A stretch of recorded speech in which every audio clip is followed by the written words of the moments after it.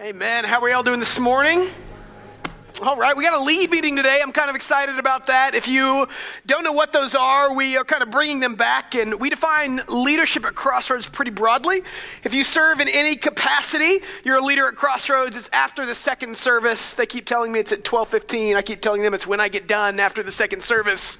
Don't box me in like that. And it's going to be a pretty quick 30 to 35 minutes, and we know we're going to stay on time because I'm not running the meeting. So it'll be really good, and just it's a chance for us to come together and to hopefully see parts of CBC that you normally don't see and celebrate what God is doing. Because so often we serve and we get in different ministry silos. And those are good things because that's where we're passionate. And then we forget that what God is doing is bigger than just the place that we serve. And so it's really beautiful, and I love these kind of gatherings. So join us after the second service. This week, we're continuing our series in Leviticus, and it got me thinking about my past church experience. I do this church thing for a living, and I've been to a lot of them.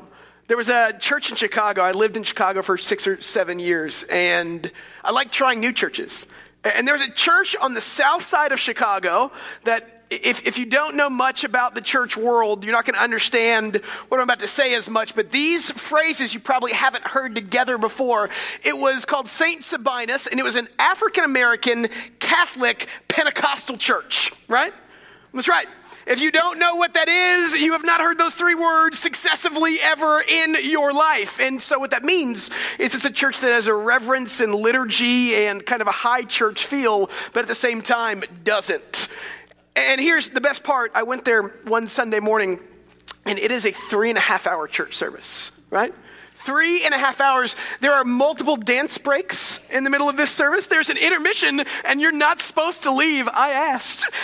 And there's just a different, I grew up Methodist in Dallas. There's a different way to worship there than I was used to. And let me tell you something. I didn't really fit in, but it was pretty incredible to watch.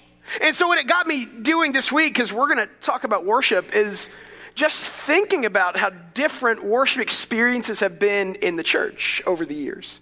I don't know your history or background. One thing I love about our church is because we're a Bible church, we get this collection of different church backgrounds and experiences. And so every time we have a CBC 101 and we meet new people and families, it's pretty great to hear the stories of people that come from Baptist roots or Methodist in Texas, which is just another form of Baptist roots. And you get to see kind of how, or Catholic, you get to see, or Anglican, how God has used their worship experiences to kind of shift how they see God, because those things change sometimes. If you were to go back to the first century world that Jesus stepped and walked in, when you'd go to the synagogue on the Sabbath, usually what would happen is you'd start by singing the Shema, Deuteronomy 6, talking about that the Lord, know the Lord, He's one, and let's raise our kids in all our days. Let's talk about the application of the Lord to all of our lives. And then somebody would stand up and they'd read an Old Testament book. And then somebody would stand up and they'd read a prophet. Somebody would stand up and they'd read some of the wisdom literature, and that was worship.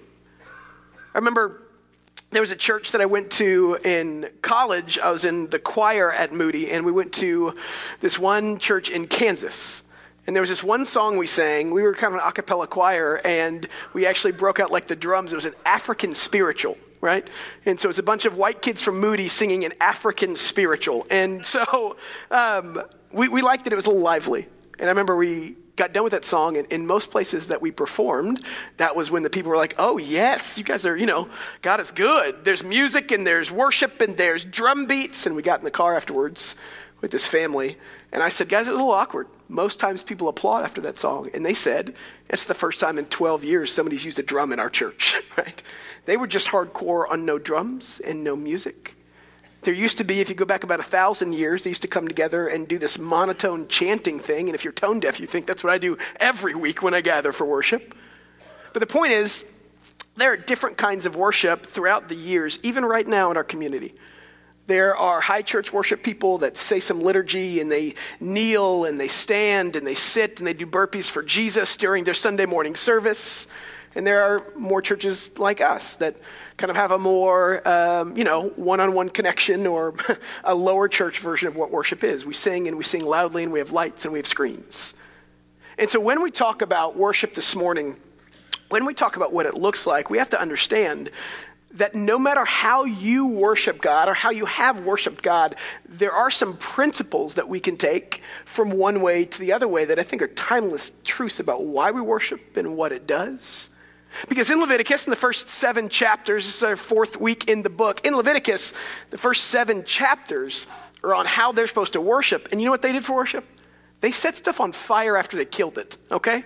We don't do that anymore, thank God. But when we look at the different types of offerings that they gave to worship God, I think it shows us some things about God and hopefully reveals some stuff about worship, regardless of how you choose to show your worship to God.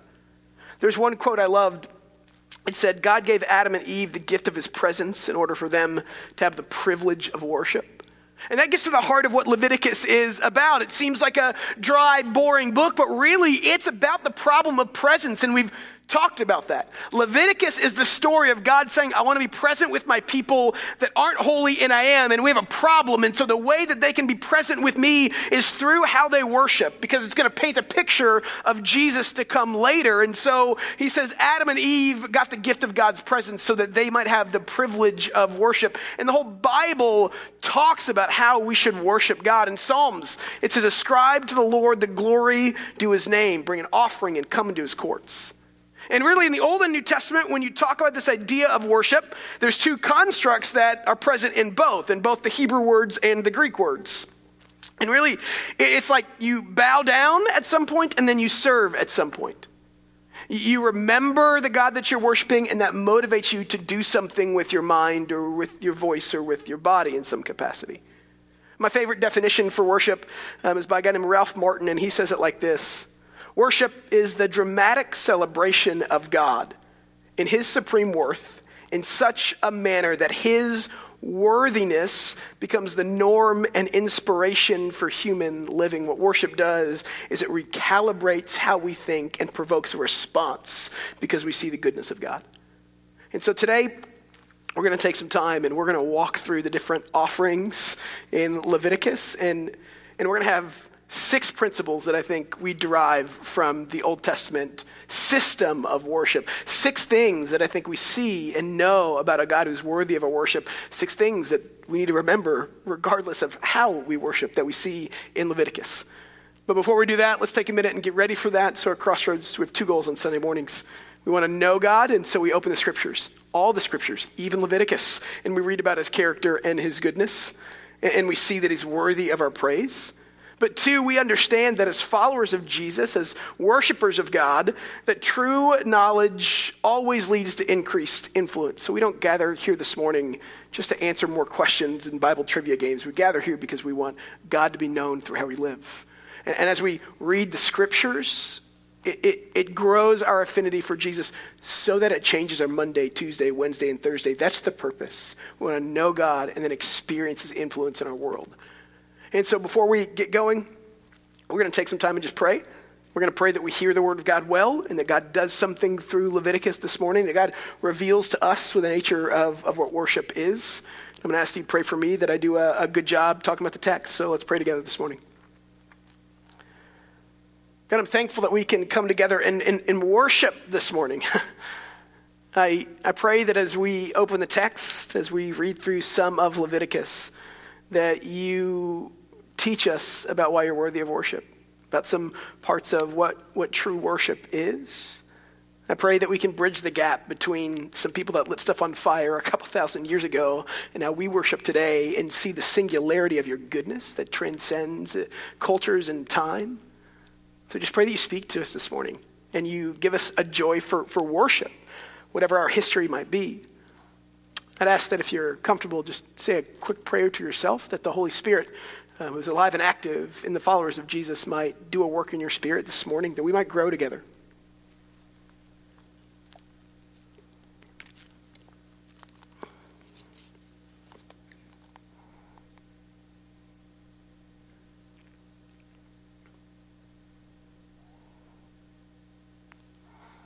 I also ask that you pray for me. I might do a good job talking about the Levitical system of offerings and translating that into how we worship God today and the value of worship as it points to a God who's worthy of it.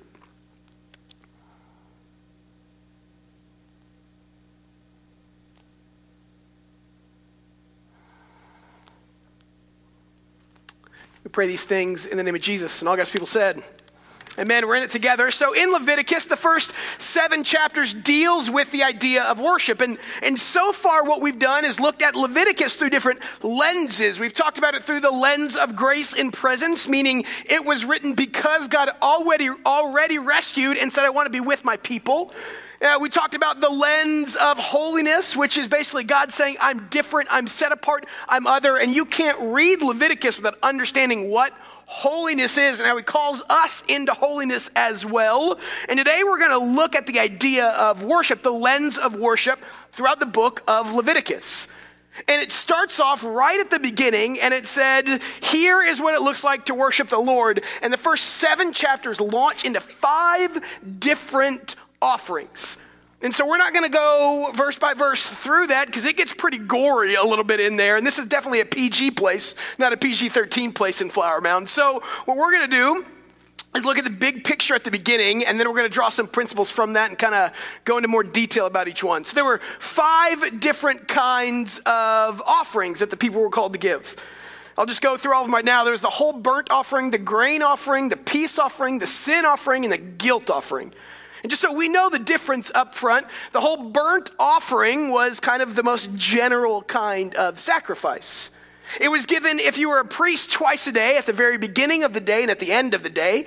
If you're an individual, when you went to the temple, this is what you did. It was kind of a catch-all for, I know I've messed up, and there's a holiness issue between me and my God that wants to be present with us. And you take a whole animal and you lay them on the altar, and all of it would be consumed except for the skins. And then chapter 2 talks about this idea of a grain offering where God says, do some baking because I want to be near you. And he talks about different ways that you can make grains and unleavened breads and bring that to the altar so that they might be consumed. And it deals with our dependence on God. Then you have the peace offering, which is my favorite. We're going to get there at the end. The peace offering is when you bring a whole animal, and it's about me and you. It's our relationship together. Let's make amends and celebrate. And so you ate some of it, and then you burned some of it. You have a sin in the guilt offering, the final 2 there. And one is for the sin offering is for when I have unknowingly trespassed against you. Because sometimes sin is unknowing, and then sometimes sin is knowing. That's what the guilt offering is. The ways that I know I've taken advantage of you for my good. And that isn't good if we're followers of God. So we have 5 different kinds of offering, and what they do is they show us different dimensions into who God is in his holiness. They serve as a roadmap to say this is what it means to be holy as I am holy. And so throughout the 5 of these, I think we learn some things about the fundamental nature of what worship is, whether you have drums or not, whether you sing hymns or not, whether you stand and sit or not. And so I think the first thing we learn to jump right in is quite simply, and you can't overlook this, worship is personal. It's personal. It always has to be. Right at the beginning of the book, in verse 3, he says, talking about the whole burnt offering, he says, if this offering is a burnt offering from the herd, he must present it as a flawless male. He must present it at the entrance of the tent of meeting for its acceptance before the Lord. How these offerings went. As you came up with your offering and you brought it to the priest, you brought it yourself and you brought it to the priest. And then the priest would look at your offering and deem it worthy or unworthy. Is it clean or unclean? Are you trying to get away with something that you shouldn't be getting away with? Are you bringing your best to God? And so the priest then would say, yes, it's worthy. And usually there's 4 of the offerings that require the sacrifice of animals in some capacity. At that point, you then would kill what you brought. And you lay it on the altar, and they do different things with it there depending upon the kind of offering you brought. And in verse 3, and in all the other offerings except for the grain offering, what you see is that you pick livestock from your herd and you walk it up there and you say, this thing will die for me. My grandfather's a farmer, and we used to go up there in the winters every once in a while. And I remember this one, I think it was Christmas, I don't know, I just remember it. It was really cold one day, and there was this cow, and she was about to give birth to the baby cow. I should know the name for that. I do not. And I remember that my grandfather, being a farmer, was afraid because it was so cold that the mom would leave the baby cow that I don't know the name for. Calf, I think, right? I'm getting it. Yeah, Iowa for the win. And I don't remember a ton of the details. I just remember that my grandfather brought home this baby calf, and it stayed in the basement for a little while. And like we fed it milk and things like that. And I remember the first time I'd ever been around a thing of baby calf, and I remember people giving it bottles of milk or feeding it. And I don't have a ton of descriptors there of what it was like. I just remember thinking I was with this calf when it was a kid for about a week. And I remember feeling, even to this day, some sense of connection to it. Every animal you brought to sacrifice to God in worship was an animal that you raised from when it was a baby. And you walked it to the gates and said, this thing will die for me. Worship is incredibly personal. And even more so than just, I know that this animal is going to take my place. If you keep reading in verse 4 and 5, it said that you're going to take this animal to the altar. You must lay your hand on the head of the burnt offering, and it will be accepted for him to make atonement on his behalf. Then the one presenting the offering must slaughter the bull before the Lord and the sons of Aaron, the priests. They must present the blood and splash the blood against the sides of the altar, which is the entrance of the meeting tent. So not only is it your animal that you knew from when they were probably born, but before you killed the animal, you touched it on its head and you said, might my sins impart to you. One commentator said, all a man's powers must be active in divine worship, heart and mouth as well as hands and feet. Mere ceremonial or church attendance is inadequate by itself. They must be accompanied by heartfelt prayer and praise. I think the first thing you see when we talk about worship, the first thing you see is that it's an incredibly personal exercise. It's when I bring who I am before a God who wants to be present in my midst and say, this is what I have for you. And I'm not perfect, but you are. And I think it's hard for us. So we're going to talk about how these things apply to us or don't, things we're good at when we look at principles of worship and things we're not. And so we have narrowly, I think, defined worship in the church in the West as just singing some songs before somebody talks for too long on a Sunday morning. And I think that does a disservice to what worship is. I think worship is a good response to God's goodness. It's a recalibration and a response. And that looks a lot like singing to us, but it's an incredibly personal endeavor. I remember one of my first series at Crossroads 11 years ago when I was hired as the middle school guy. They didn't let me be a pastor yet because they met me. And they're like, we're just going to be middle school guy. Good? All right. So the middle school guy, we did a series on worship. And each week we did a different aspect of worship, nuance of worship. So we started with the singing because that's what we know. And then one week was journaling. I remember I had a middle school boy's mom stop me and say, my son's a boy. He doesn't journal. And I said, David killed things with his bare hands. He journaled. So, let's have that conversation. But I said, maybe he could give it a go. So we did journaling and we did art. So you could draw some pictures. And my favorite week, it's one of my favorite weeks I've ever had in ministry, was silence. Middle school kids. Right? And we probably had 60, 70 of them. I don't know. There's a lot in the room downstairs. And we talked about the value of silence, and the way that Tuesday nights at that point were laid out as we got together. It was a big group, gave a little teaser, they broke up into small groups, and then we came back in and I kind of wrapped everything up. And we did some worship. And so as these kids came back in a dark room, we all had tape over our mouths as leaders, very culty. And as they walked in, we placed a piece of tape over all the kids' mouths too. So glad parents weren't there. Right? I didn't. And on the screen was just this really slow, methodical, word picture, if you will. And there was no music, there was no sound. And just going to ask questions about the value of silence in the role of worship. And at the end of it, we said on the screen, leave like you came in silence. And 80 people got up and they just walked out of the room. It was really, really powerful. One kid came to me and said, can I talk to you? I said, yeah. She said, this was my first week here. I said, oh, I'm sorry. But it's the idea that worship fundamentally, whether you're sacrificing animals or singing some songs or drawing some pictures, it is incredibly personal. I've heard too many people say, I'm just not a singer, I can't worship. That's not true. You miss the nature of what worship is in the first place. I have a friend of mine who's an artist, and the way she worships is a little different. As people preach or as people sing, she's got a big Bible, and she's a really good artist. And what she does is, as people teach or sing, she sits down and she draws on the pages of the Bible. And her whole goal is to fill up that whole Bible with just pictures in there. And I think we have a couple. So this is a big page. It's one of them. There's a couple more, I think. Just so incredibly cool. And as she draws on this thing, sometimes people look at her like, what are you doing? The guy is preaching and you're graffitiing your Bible. And I think her response is, this is how I'm showing my deep gratitude for the deep goodness of who God is. Worship is incredibly personal. I think the scriptures speak to that again and again and again. You bring your calf, you bring your bull, you bring your pigeons, you bring yours, and you say, this is mine, and so my worship has to be from the heart of who I am. So worship is personal. I think the next thing we see is that worship is costly. In 4 of the 5, you actually sacrifice something. Something dies for you. You lay your hands on the animal and you walk out, and usually you're covered in the blood of the animal that you killed at your expense. David says it like this in Samuel. He says, I will not sacrifice to the Lord my God burnt offerings that cost me nothing. Intrinsically in worship, throughout the Hebrew narrative, the Hebrew story of the Old Testament, is this concept that there's a cost associated with worship. There's a cost associated with worship, and you just got to look at it from their perspective and see what they're talking about. They were an agrarian society, and agrarian societies were built upon 2 things, crops and animals, and usually the animals were used to help actually make and plow and collect the crops.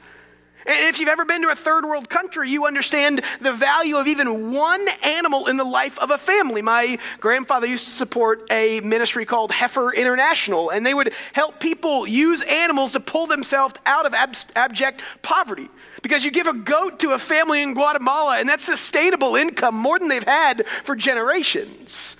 So what you're saying is you're going to take one of your livestock that helps you feed your family, that helps you plow your fields, that helps you live, and you're going to give that to God. The intrinsic idea there is that when we worship, it comes at a cost to you. And that's hard for us. I think this is one we're really bad at. Because frankly, I think that we do 2 things. We don't worship out of the currency of cost anymore. We worship out of the currency of convenience and consumption. Lots of C's there.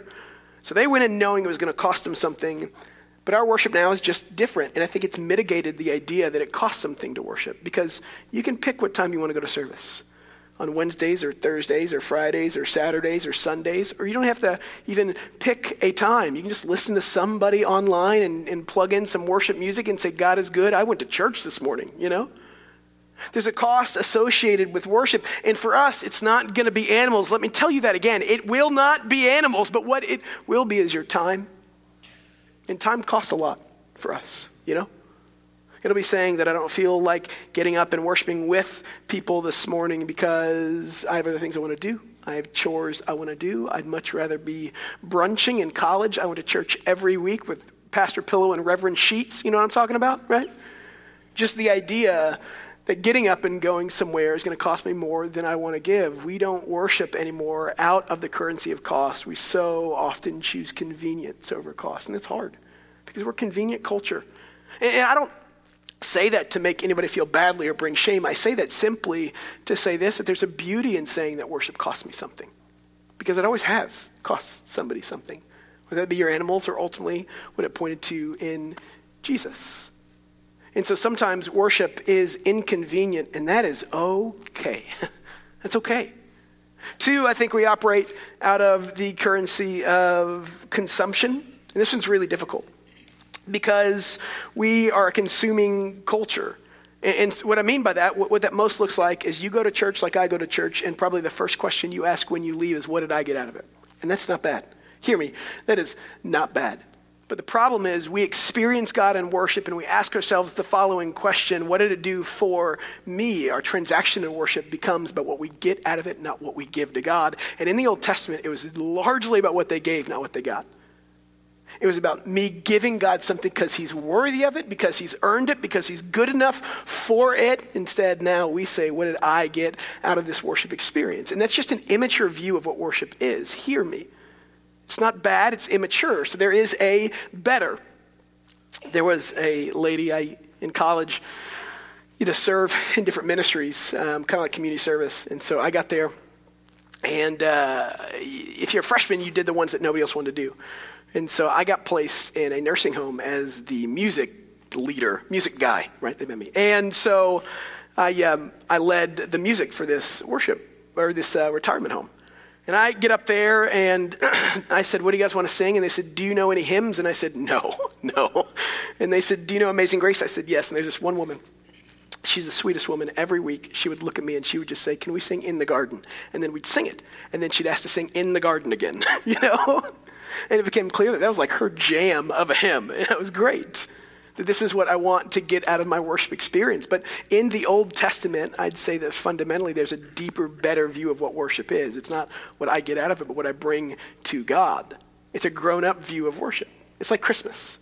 When you're a kid, you think Christmas is great and free. You know, and you're like, it's amazing. These presents show up. It doesn't cost me anything. I just wake up to the best day ever. When you get older as an adult, you realize Christmas is amazing. It is not free anymore, right? And it costs you way more to actually have Christmas than it did as a kid. But you know what doesn't happen? It's still good. You still get something out of Christmas. And so when we come to worship, even though it costs us something, God still uses that to teach us and to grow us and to give us joy. Because at the end of the day, if you worship because of what you can get out of it, you're really worshiping you and not the God that says, I'm worthy of you bringing stuff to me.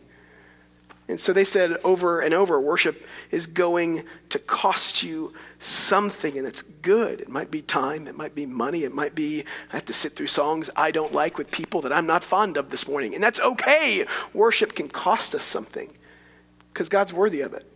And our worship is about us bringing things to a God who's worthy. And then what he does with that is amazing as he teaches and grows us and gives us joy, as he recalibrates how we see goodness. So worship is personal and worship is costly. I think we also see that worship is work. I'm going to read a longer section of the end of chapter 5 or the beginning of chapter 6, depending on how your Bible breaks it down. He's kind of given the different ones, and they go into the order of the priests. So in the different worships, in the different offerings, this is what the priests will do. And it says this. Then the Lord spoke to Moses, command Aaron the priest and his sons. This is the law of the burnt offering. The burnt offering is to remain on the hearth of the altar until all night until the morning. And the fire of the altar must be kept burning on it. Then the priest must put on his linen robe and must put linen leggings over his bare flesh. And he must take the fatty ashes of the burnt offering that the fire consumed on the altar, and he must place them beside the altar. Then he must take off his clothes and put on other clothes, and he must keep bringing the fatty ashes outside the camp to a ceremonially clean place. But the fire which is on the altar must be kept burning on it. It must not be extinguished. So the priest must kindle wood on it morning by morning. He must arrange the burnt offering on it and offer the fat of the peace offering up in smoke on it. Verse 13, a continual fire must be kept burning on the altar. It must not be extinguished. If you're a priest in this offering system, this worship system, one thing you knew well, worship wasn't easy, it wasn't emotional, it was work. I love all of the kind of let's leave people out in the woods for a week shows for some reason. I think it affirms some kind of manness I don't have but want, you know? It's kind of like when I walk into Lowe's. Do I know what I'm doing? No, I'm just going to soak this in for a little while, you know? And one of the hardest things that's always happening on these little reality TV shows is to get a fire going. But your job's not done when you get the fire going. Keeping it going is almost as hard. Day in and day out. In the Levitical system of offerings, God says this is what worship is going to be about. You will always keep this fire burning. Always. If you go to the grain offering in chapter 2, it says, before you can come here, you're going to do some work and bake some bread and offer me different kinds of bread based on what you have in your pantry, because worship is work. I think one of the hardest things we have to overcome is that worship is not a byproduct of the situation we find ourselves in or an emotional response to God. Worship is work, meaning sometimes you got to tell yourself that I'm allowed to worship God when I don't feel like worshiping God. And that's hard. Because we are a culture that's motivated by emotion, and we've made worship, and this is not bad, but we've made worship an emotional experience. And that's okay, but it can't stop there. That's why Andy has one of the toughest jobs up here on Sunday mornings, because he's supposed to sing this song and then that song and then this hymn, but the way God wrote it, not the way that Shane and Shane wrote it. All these different ways that we talk about worship. And what that does is it shows us that sometimes we think worship is situational and circumstantial. And it seems like the Old Testament makes a case that worship is none of those things, because God's always, always, always worthy of the worship that we give and bring him. That's why one of my favorite things in the world has been to watch other cultures worship. I've had the privilege of going to different countries. I lived in Guatemala for a little while. I have been to Africa to teach through CBC stuff, and just go to Mexico every year, and I've been to Haiti. And you can be in these cultures where I'm looking around and thinking, I'm really questioning the goodness of God right now. I haven't eaten in a couple days, and I smell, and it keeps raining, and you can fill in the blanks on why circumstances and situations aren't good. The church we meet in is not a church at all. It's a small hut, and it smells, right? And these people get up there and they start worshiping God. And as a Western American, consumer-driven, comfort-forward person, I have to check my surroundings and say, God is worthy of worship whether I feel like worshiping God or not. It has to move beyond the emotional to understand that my God is worthy of worship all the time, because if he's not a very big God. And so what the Old Testament talks about, what the offering passages give us in Leviticus, is this picture that sometimes worship is work for you and me, and that's okay. I love what one writer said. It's kind of a paraphrase of it, but he said, liturgy isn't dead or alive. That's the wrong category. Liturgy is true or false. It's the worshiper who's dead or alive. So my point is that we can come in here this morning, and if we didn't sing your song the right way, if we didn't sing my song the right way, or if the music was too loud or too quiet, if the lights were too bright or not bright enough, that should not affect your ability to worship the God who's bigger than those things. I'm not saying we're not going to try to get those right. I'm not going to say that you don't have a feeling of deepness when we sing your song, when we worship, and we try, and those are good things. But if you can't worship because the circumstances aren't right, that's a you problem, not a God problem. Because worship sometimes is work, because God is worthy of it, even when it's hard.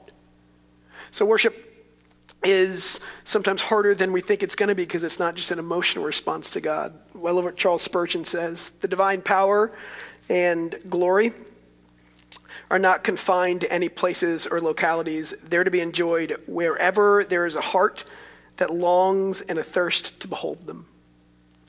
So we see that worship is personal, and we see that worship is costly, and we see that worship is work. And you're thinking, we're only 3 done. We're going to pick up the speed a little bit, okay? Worship is reconciling is number 4. And this is the one I think we get really, really well. Throughout the entire first 7 chapters, what we see is the idea that worship reconciles us to God and people to people. So the 2 you most clearly see this with are the last 2, the sin offering and the guilt offering.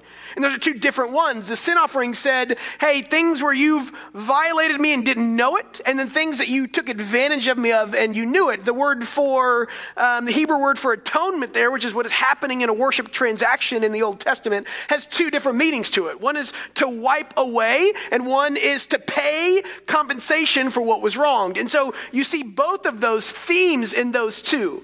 The sin offering was one where you wiped clean what was seemingly an injustice. That's why it says in verse 2 of chapter 4, tell the Israelites when a person sins by straying unintentionally from any of the Lord's commandments, which must not be violated.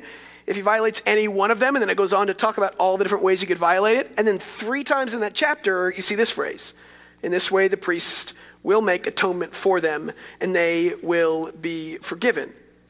One commentator said, sacrifice is the appointed means whereby peaceful coexistence between a holy God and a sinful man become possibility. So it's this idea that it bridges the gap between the ways that I've violated God. So that word means atonement there in the Hebrew. It means that I've overstepped my bounds, I've crossed a line, and I've taken from. That's what Jesus references when he says, forgive us our trespasses, and may we not trespass against, in the Lord's Prayer in Matthew. And so what he's saying is there's ways you violated my goodness and you don't know it, and then there's ways that you've taken advantage of your fellow people, the guilt offering.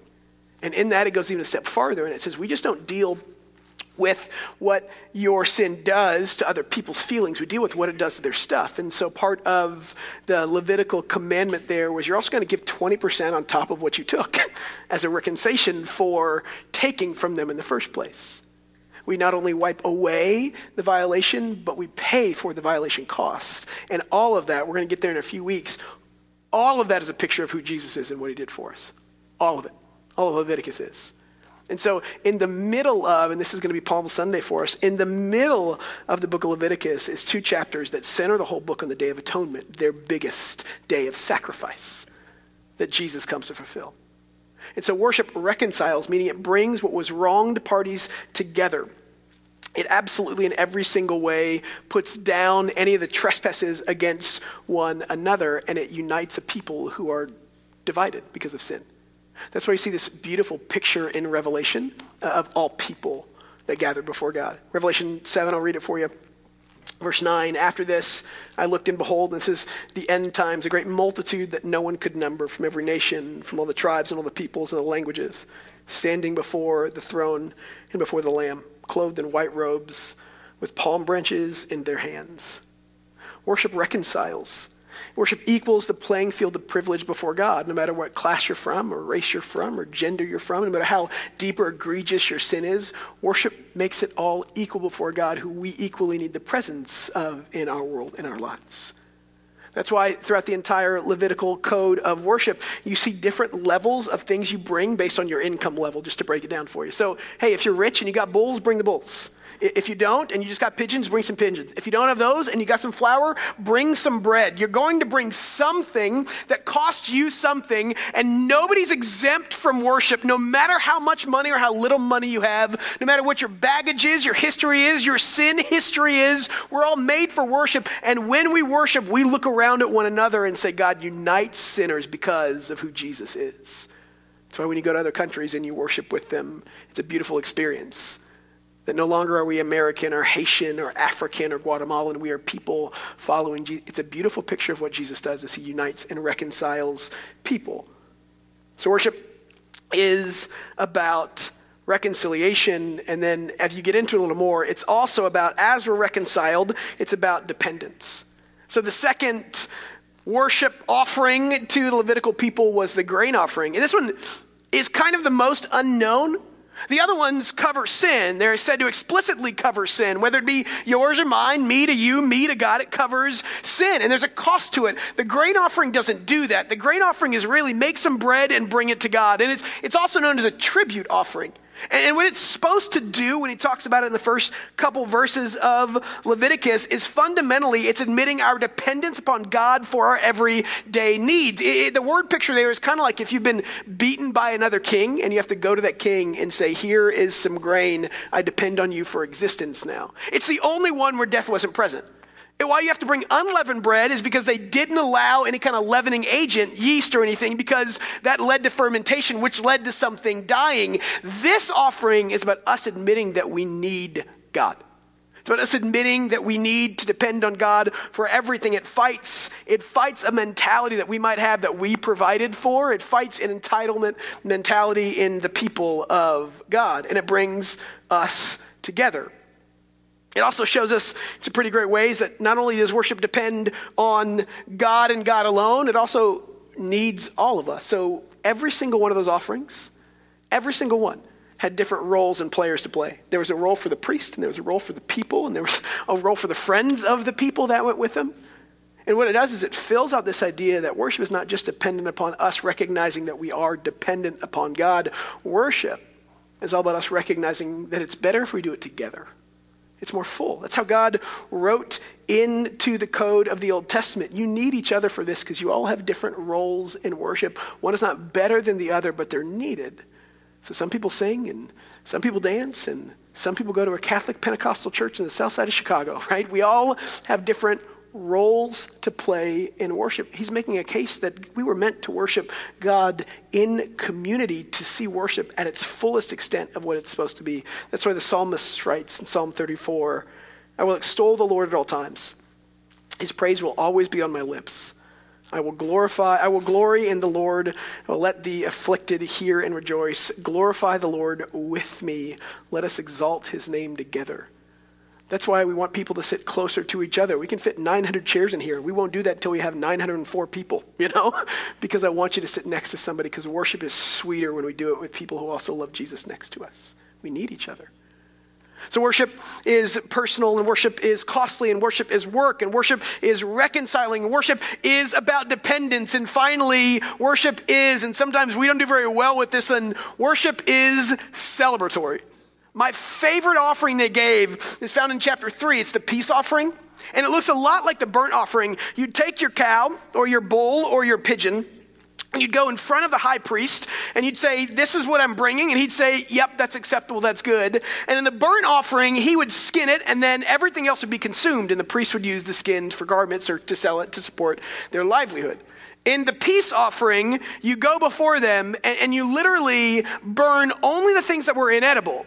And everything else, it says in the peace offering, the people I go with, we have to cook that and eat that as a meal within 24 hours.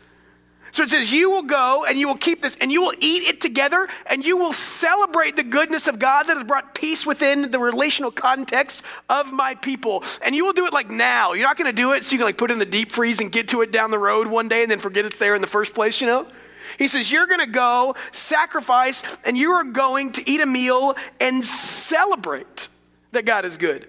And I think we're not great in this capacity. I think that we like serious and somber worship, and that's a good thing. There's this tension always between worship that's properly reflective on the cost of worship and also properly celebrating what worship does for us, what Jesus did for us in the first place.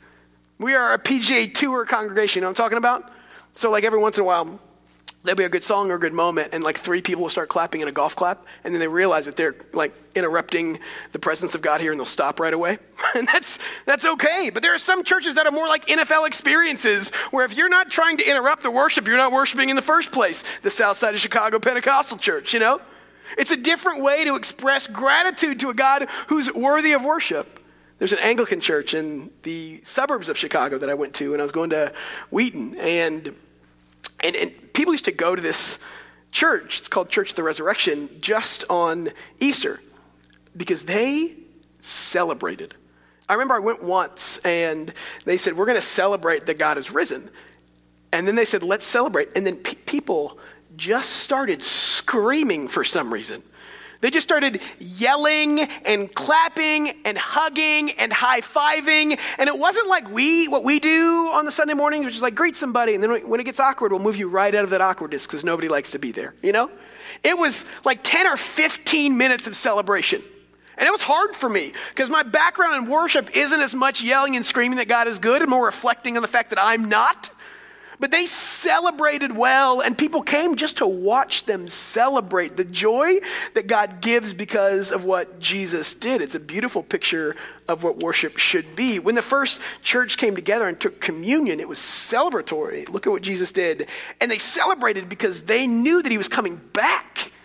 It wasn't just let's reflect on a God who died for us, but we've actually seen him alive. We know he lives, and we know he's not forgetting about us. Communion, the elements were actually a celebratory process of remembering who Jesus was. And so what we have to remember is that worship is good and should be celebrated. And there are times to be somber, and there are times to be serious, and there are times to yell and scream and clap and say God is good. And what he's doing in the Levitical covenant is saying all these things are true of what worship is through and for all times. Because ultimately, this is what it comes down to. Worship is what we were created for. The first picture you see of mankind in Genesis 1 is them delighting in or worshiping in God. We just went through all that in the Sabbath series.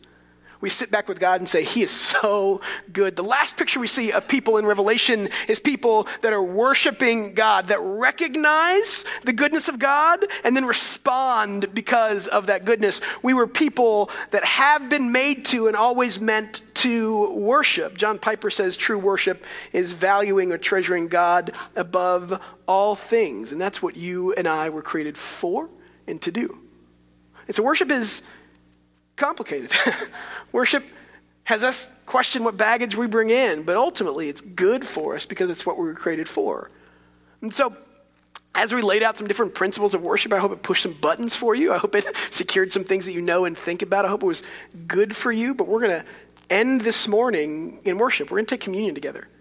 Because as we come together, we remember all those things, the sacrifice element of worship, the cost element, the work element, whether you're feeling like it this morning or not.